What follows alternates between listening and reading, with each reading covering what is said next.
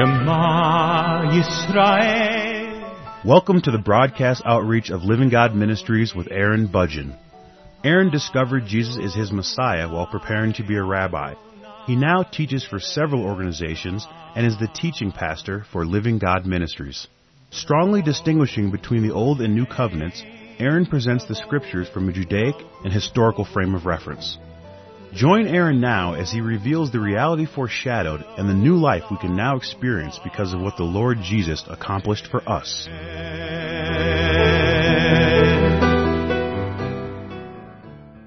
When Moses left Egypt, he was very well educated in all the aspects of Egyptian society.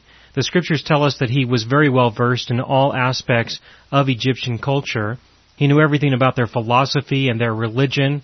We could also anticipate that he was well educated and very capable when it came to engineering and mathematics and the sciences, that all the education that was available in Egypt was available to him, and when he left Egypt, he left with a great amount of knowledge. Now he built a new life for himself in the land of Midian. When he was there, he worked as a shepherd, and so considering everything that he knew and everything that he understood, and I'm sure that he would have been able to apply a lot of what he had learned, in the midst of all of that, he spent the next 40 years of his life working as a shepherd. That's what he chose to do. One day, when he was out in the wilderness, he observed a bush that was burning and would not go out. It was on fire, and the fire never went out. And when he went to go and investigate this bush, he discovered that it was the living God who had called him there to that place, to that bush, and now the living God is going to speak to him.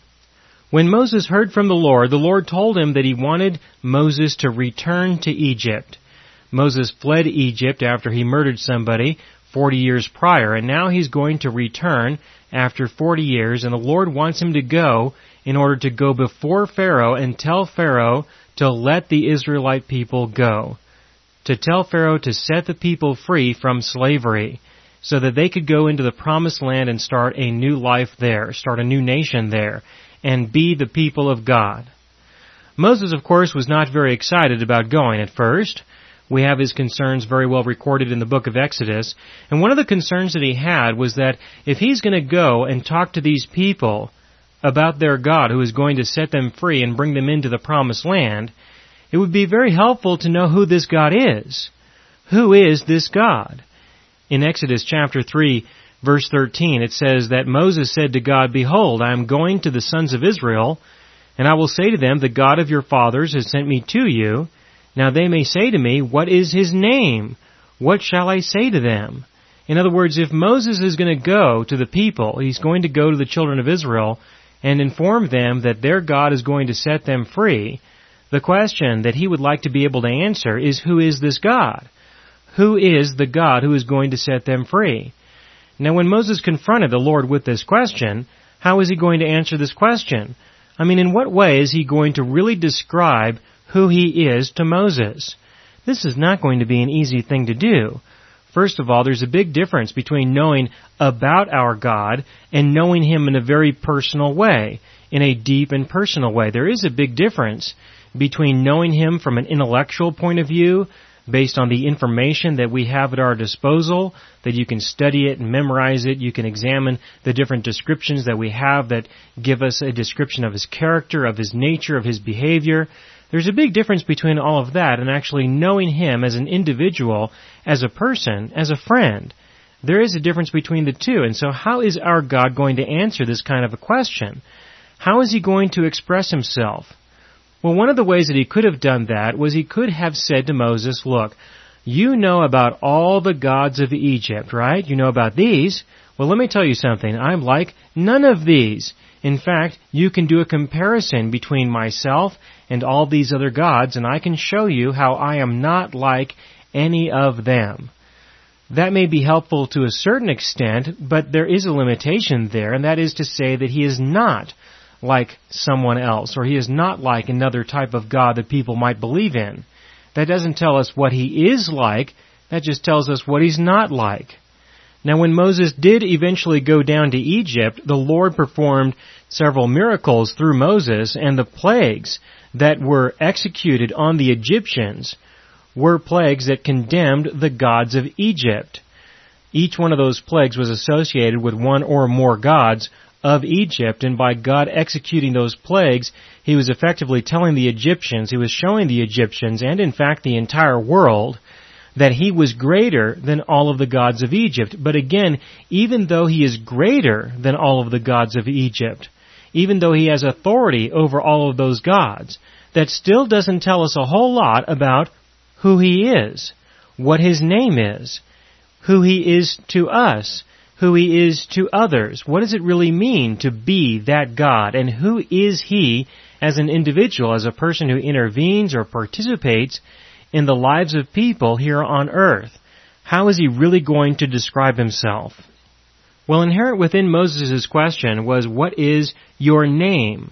Can you give me a name that I can give them so we can at least have a name to identify you with? While we may not know a whole lot behind the meaning of that name in terms of how that name might relate to who you really are, can you at least give us a name that we can work with, and so that we can say that this is a God who is a God that we have never known? Can you at least give us a name to work with?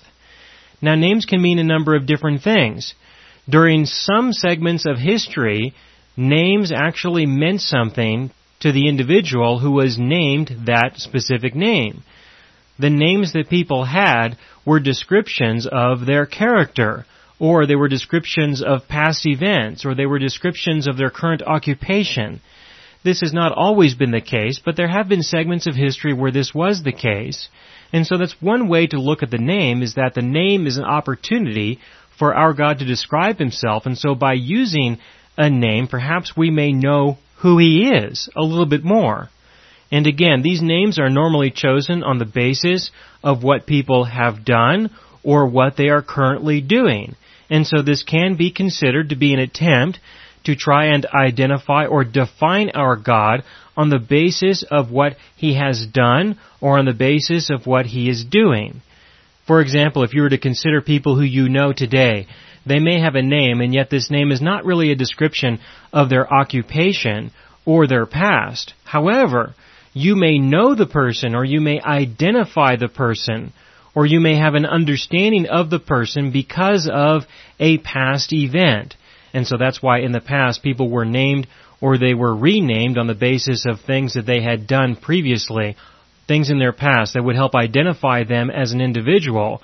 Well, people are known by their past today. If you were to consider various people who you know in your life, you might recognize what I mean when I say something like a person is often identified by the worst sin that they have ever committed.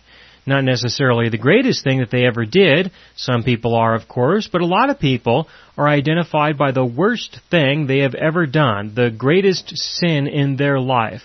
Sometimes people are recognized in that way, and even though their name does not represent their actions previously, sometimes we recognize an individual as a person. If we want to know who they are, we will describe them as, this is so-and-so, who is the person who committed this terrible sin.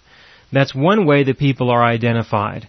Another way that people are identified today is also by the kind of work that they do. We talk about people in terms of what they do now. And so people can be identified by what they have done in the past or what they are doing now, even though their name may not specifically refer to things in the past or things in the present.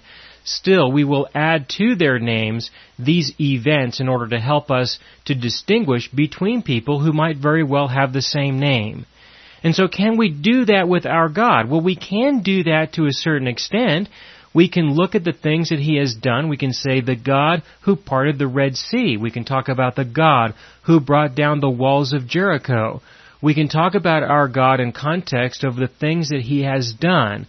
But to talk about Him in the context of the God who is doing, well, that can be a little bit more complicated. In this context, Moses is going to go to the people, and he wants to go prepared. He wants to have a name that he can give the people that will give them a description of the God who is going to do something for them. Yet this God has not yet done anything for them, and He is not yet really doing anything for them. There would just simply be this initial announcement that He would. But again, how are you going to describe this God? And even if you can identify Him on the basis of what He has done in the past, or on the basis of what He is doing in your life right now, is that truly a description of your God? Is that really a way of saying that you know, that you understand, that you can relate to, that you have a relationship with this specific God? That this is a God who is your God, who is your personal God. How can He be so personal when He's only identified by the actions that He has done in the past or the things that He's doing presently?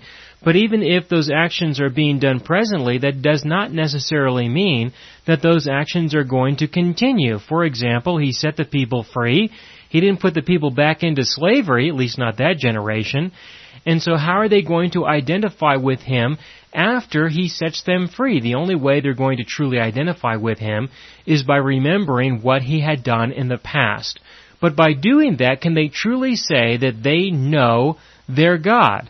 Consider yourself for a moment. You probably know that there are people in your life, or there has been people in your life who identify you with the things that you have done in the past.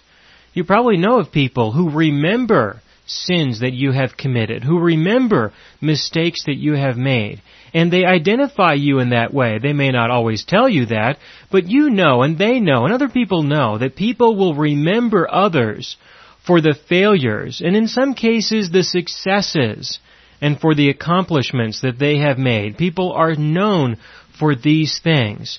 But do you really want to be known for the things that you have done in the past, whether they are failures or whether they are successes? Is that really how you want to be known? Do you want to be known?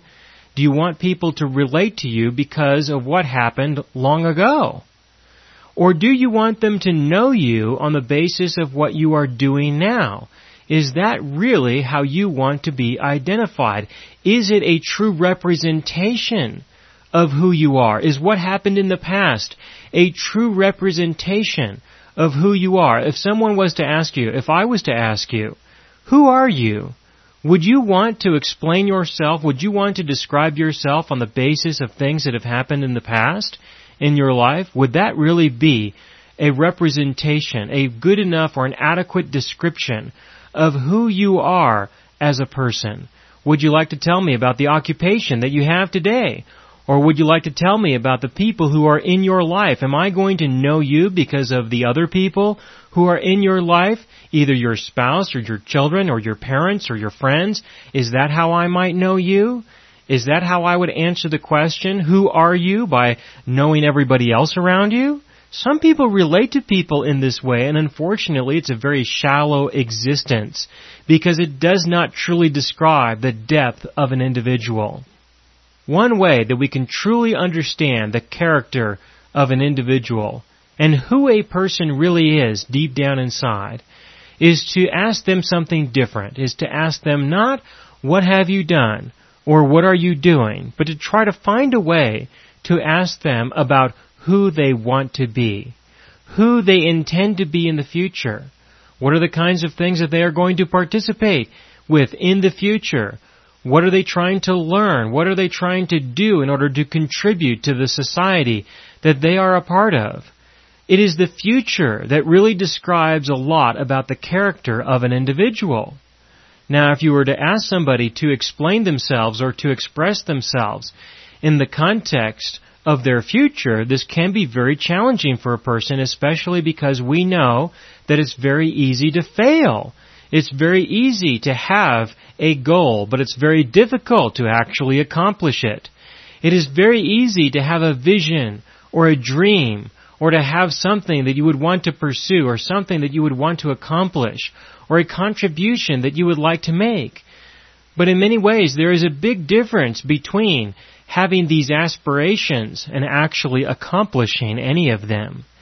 There is a big difference between the two, but this does describe what is important to you. It does describe what you value, and what you believe your life should be devoted to, these kinds of descriptions can be a way of describing the character of an individual and how they intend to participate in the lives of other people who they are involved with. And so to talk about an individual in the future tense can have greater meaning.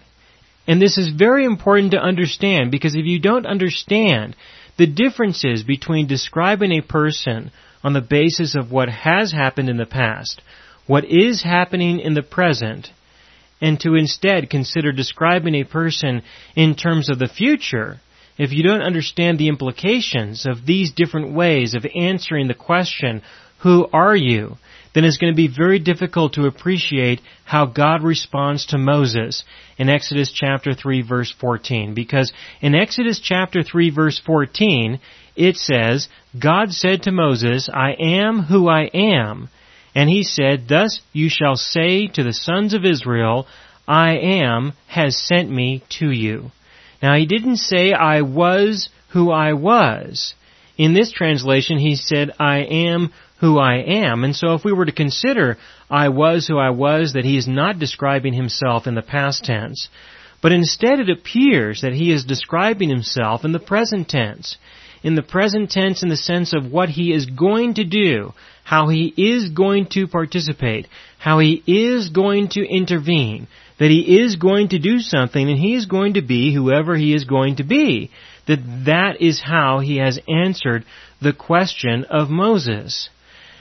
And there has been an awful lot of interest in this description of our God as he has given us this name. Many songs have incorporated this phrase within them. A lot of people preach and proclaim the true and living God on the basis of him being the great I am. And so there is a significant amount of history in Christianity that has adopted this phrase, has adopted this expression to describe their God. But unfortunately, this is not entirely correct. In the language that this was written in, it does say something a little bit different. In Hebrew, it says, I will be who I will be. The Lord did respond to Moses' question by describing himself in the future tense. And so this is a little bit of an error. And I understand that a lot of people are going to have a hard time with this by me telling you this, but this is the case, that it is written in the future tense. It is not written in the past tense or in the present tense. There are ways of writing that in Hebrew, but that is just simply not how it was written here. And this is a hard thing for people to embrace, as I have tried to explain this to a number of people for many years. I've discovered that people are not really excited about this because of the investment that people have made into the songs and into the sermons and into the writings and into everything that people have apparently incorporated into their Christian lives. And so I do hesitate just a little bit, but not enough to keep you from knowing the truth. And that is that our God identified himself. He identified himself by using a name or an expression to say that he can never be really named. That he is someone who will be who he wants to be. That's what he said. He didn't say that he is who he is, and he didn't say that he was who he was. He said that he will be who he will be, which describes a different kind of God, a God who is like no other, without question. Because all the other gods and all other people, apparently as well, are generally described in terms or in an understanding of what they have done or what they are presently doing. Because what they might do is still uncertain. It is still something that has not yet been written. It is something that has not yet been revealed. It describes the potential of change. It describes the potential for deviations or for decisions that might be made in the future that have not yet been made. It describes a person who is living. It describes a person who is actively involved in the lives of other people. And in this case, he is actively involved in the lives of many people who are here on this planet. And all of the people who are here, who have been here, and who will come, these are people who will get to choose what they want to do with their own lives. We are people who have the ability, we have the freedom, we have been created in such a way that we can make decisions about what we are going to do or what we are not going to do with our own lives. And this provides for a significant amount of change that will occur in the future. A significant amount of uncertainty in the future, because who knows what people are going to do? Who knows how people may choose to live, and who knows how people will choose not to live? This can be very threatening for many people and many people's theologies as well, because people don't want to believe. People do not want to believe that God would create people like us with the freedom and the ability to make choices about our own lives, to decide that we want to sin, or to decide that we do not want to sin. It can be very threatening. How can you trust a God? That is truly what it comes down to. How can you trust a God who gives people the ability to make decisions about how they are going to live, especially because they may choose to do something wrong? How can you trust a God to allow for something like that? Well, this is a God who has said that He will be who He will be. He will dynamically change. He will dynamically participate and involve Himself in the lives of people who are changing, people who are making different decisions all the time. And so who will He be? Who is He? He is the God who will be whoever He wants to be. And I don't mean to say that He's going to change His character. I don't mean to say that He's going to change what is righteous and just. I believe that we can trust that He will always be true to righteousness, to good, to love. I do believe that we can trust Him with regards to these things. But how will He participate in our lives? How will He relate to us as an individual? That is open. He will be who He wants to be. He will be who He will be. And that will be the way things are. And there is nothing that you are going to be able to do or say otherwise that will make any difference about who He is going to be in the lives of people.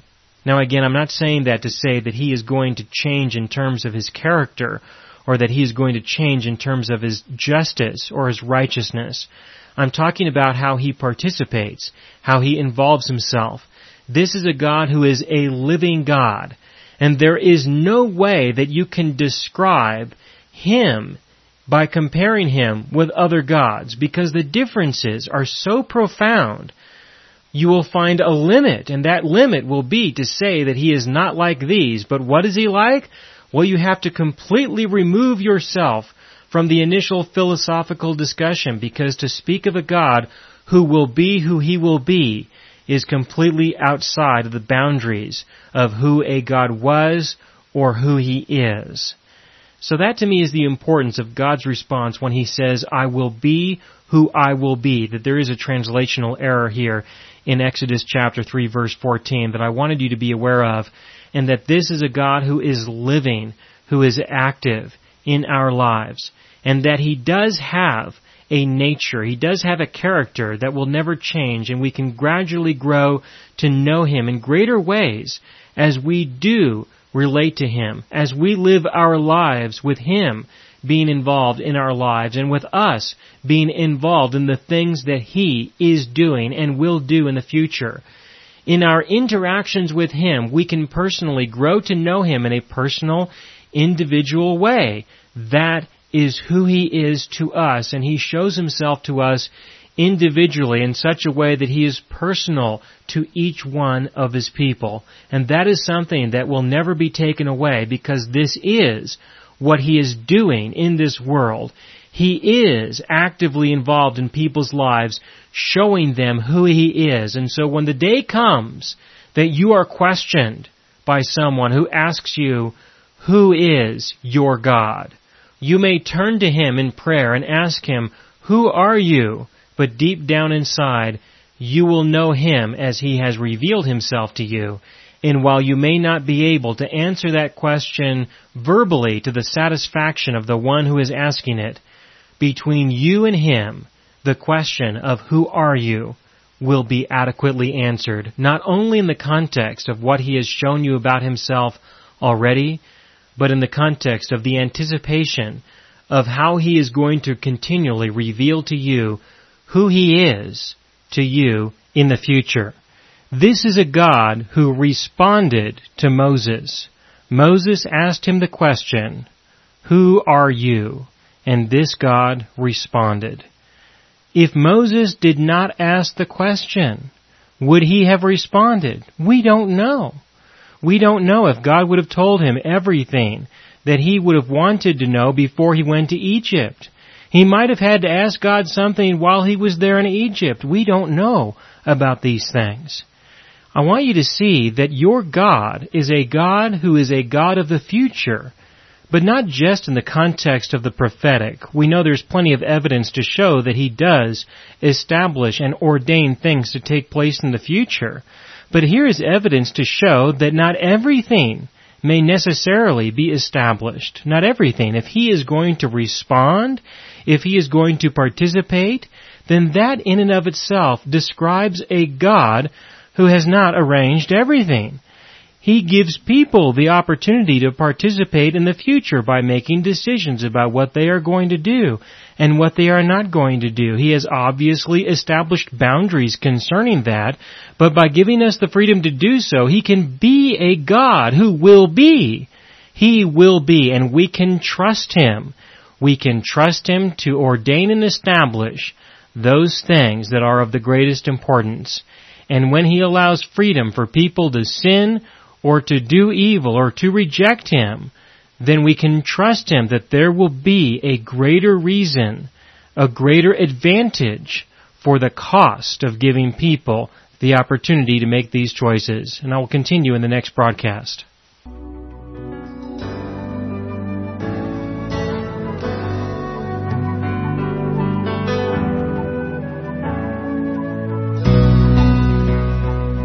You have been listening to the broadcast outreach of Living God Ministries.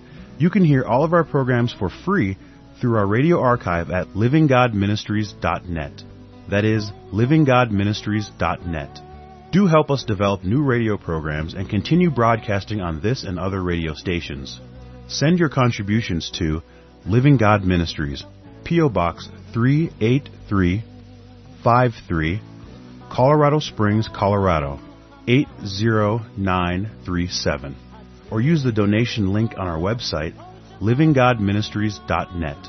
That is, livinggodministries.net.